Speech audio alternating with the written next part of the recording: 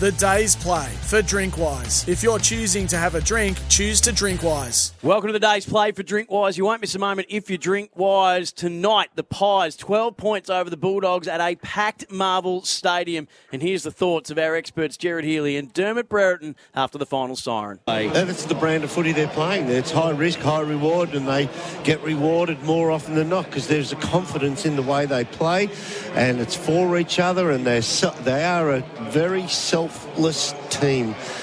It is extraordinary how hard they run. I know there's a lot of coaches at clubland, at local level, who say, we're going to get fit this year, we're going to be able to run it out and that. This is next level. This is what they dream of. This is what they think of when they say we're going to be able to run our backsides off till the final siren of every game. This is a harder running team as I've seen for quite some time. And your initial thoughts, Jared? Well, it's the speed at which they run, which is incredible. I thought the Dogs work pretty much as hard as the Pies, but they can't go with them for speed, and they can't go with them for skill. Their kicking let them down badly tonight, the Dogs. The handball let them down, not as badly, but significantly. And you've got to realise that the Pies have still got two or three significant players to come back into this side. So exciting times for the Pies. They've got a couple of fantastic players. They reintroduced Goey today. Nick Dacos has stayed in the middle of the ground, and he continues to dominate. Presentation taking place for the Robert Rose Cup. Just wondering if we can take that. We can. Let's head down to ground injuries, level. and we're very lucky to have Ben Jankowski and Peter Rose from the Foundation here tonight. As part of this match, the player voted best on ground by media experts will take home the Bob Rose Charlie Sutton Medal. So presented by Ben Jankowski, Robert Rose Foundation Ambassador, I'd like to call forward the winner of the Bob Rose Charlie Sutton Medal from the Collingwood Football Club, Nick Dacos.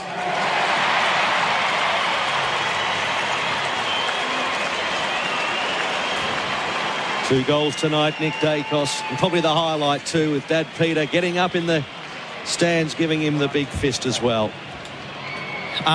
Just like to give big love to the Robert Rose family. It's an honour playing in this game every year.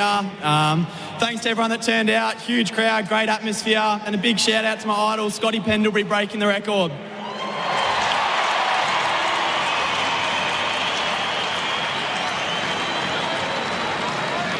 Oh, man, would have been a bit I'd now flat. like to call forward the winning captain from the Collingwood Football Club, Darcy Moore, to accept the Robert Rose Cup from Peter Rose on behalf of the winning team.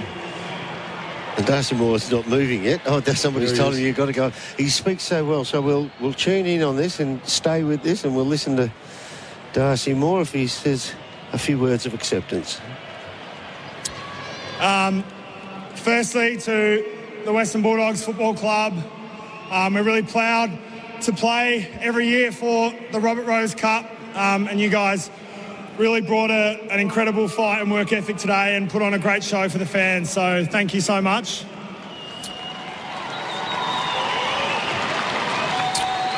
To Peter Rose and the Rose family who founded the Robert Rose Foundation, helping to raise awareness for people with disabilities all across Australia. There's over 4 million people living with a disability in Australia, and the work that they've done to raise awareness has changed the lives of many. So thank you so much. And then lastly, to Ben, who presented Nick with his medal. We're just really passionate as a club about throwing open our doors so that people of all abilities can play this game that we love. So to Ben and your team, we're really proud to have you as a part of our club, and hopefully it's the start of something bigger going forward. So thank you very much. He is like school, isn't he, Darcy Moore? All class. Thank you very much to Darcy Moore. Congratulations to Collingwood. Thanks to Peter Rose, and thank you to Ben Jankowski, and thank you very much to you.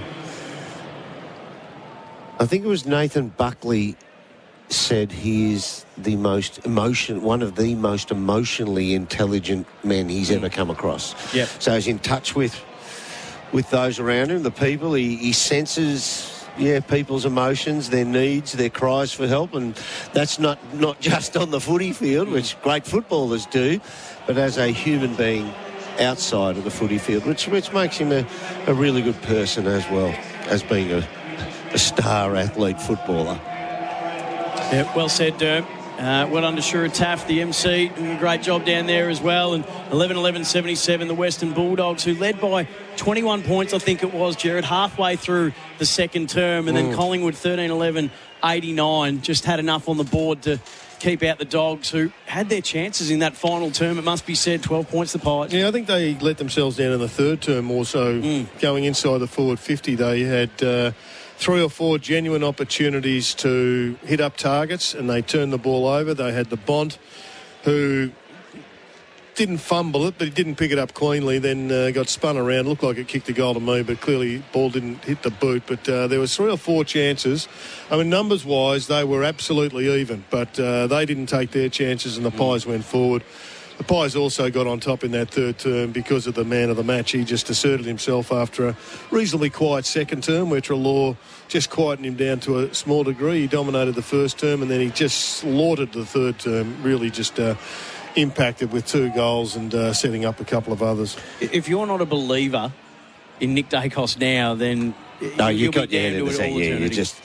You've just got a personal set on him if you don't think he's a star now. You dispelled the myth about a month ago that he wasn't a tough enough player. No, that was about round 4. Yeah, about round 4. And people were criticising him for being a receiver off the half-back line. I thought to myself, you're not watching this game. You don't understand what the game is. Half the balls you get are received balls. This guy wins it when it's his turn to win it, and he uses it better than anybody in the game right now.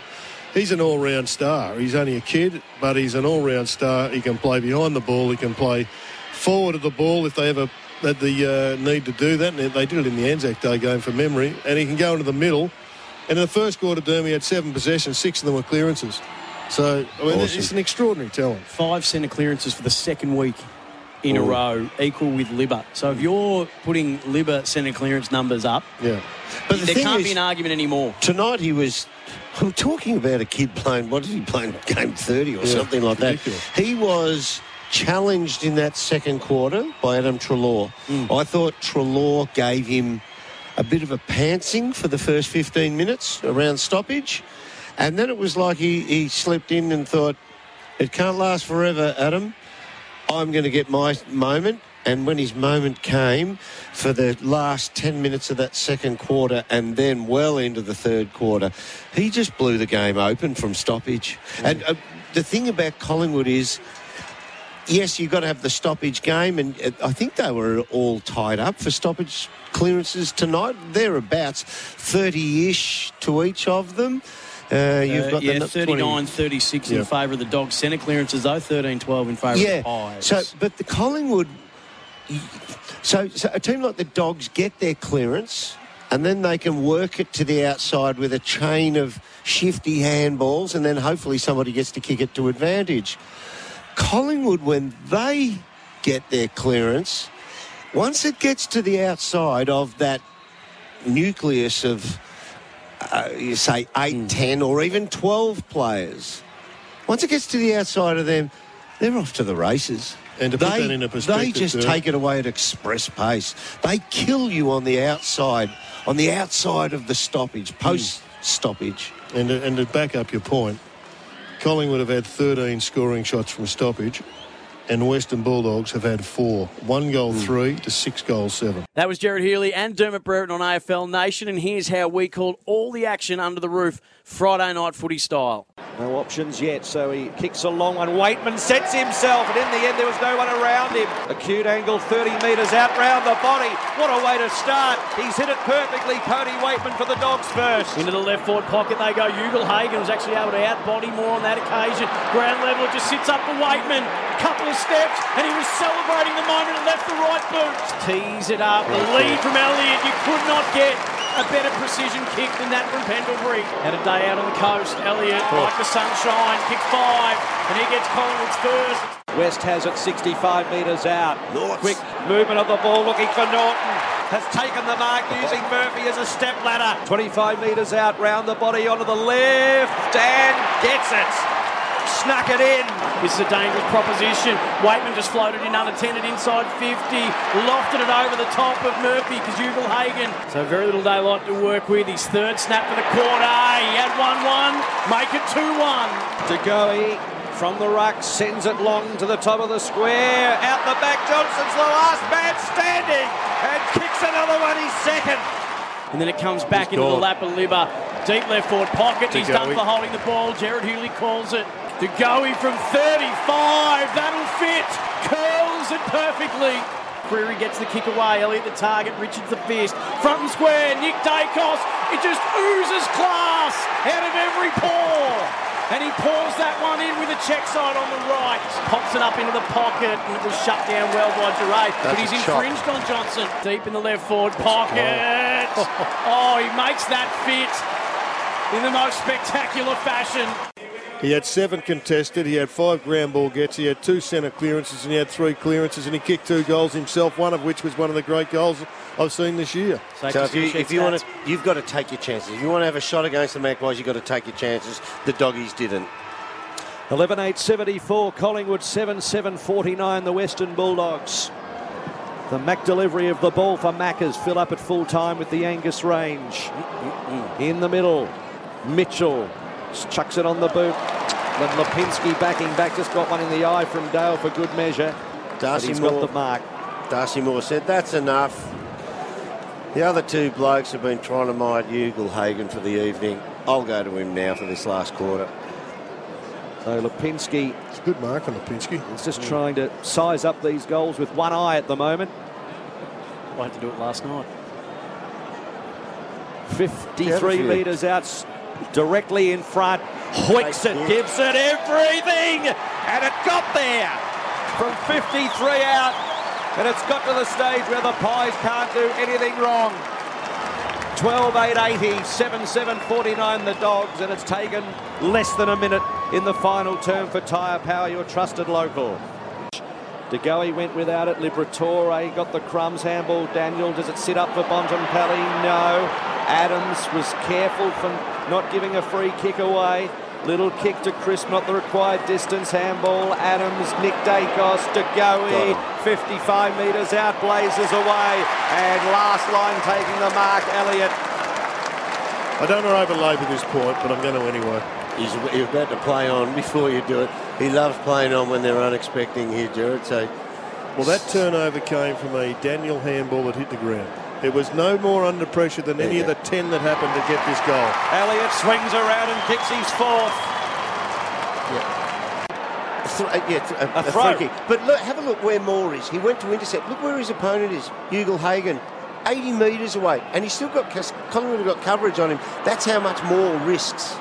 So Liberatore, half forward, kicks it to Norton after initially it was paid a throw down the field. So Norton with the mark. So what we talk about there is that Hagen and Darcy Moore are at the true centre-half back. There's a lofty ball that's kicked to true centre wing. Moore takes off and tries to make that drop, and turn it into a spill. So he runs 60 metres to get there. It gets turned over, gets kicked towards Hagen, but Norton chips in. Slide angle 30 metres out and makes no mistake. Norton kicks his 4th. Well, I'm glad they paid it. They haven't paid that for a long time, but that one was certainly there. Norton to McRae. Poulter, 51 metres out. Sizes them up on the left. He's given it a roost. And they're still alive. 5:55 left on the clock. 13-11-89 Collingwood. 10-11-71 the Dogs.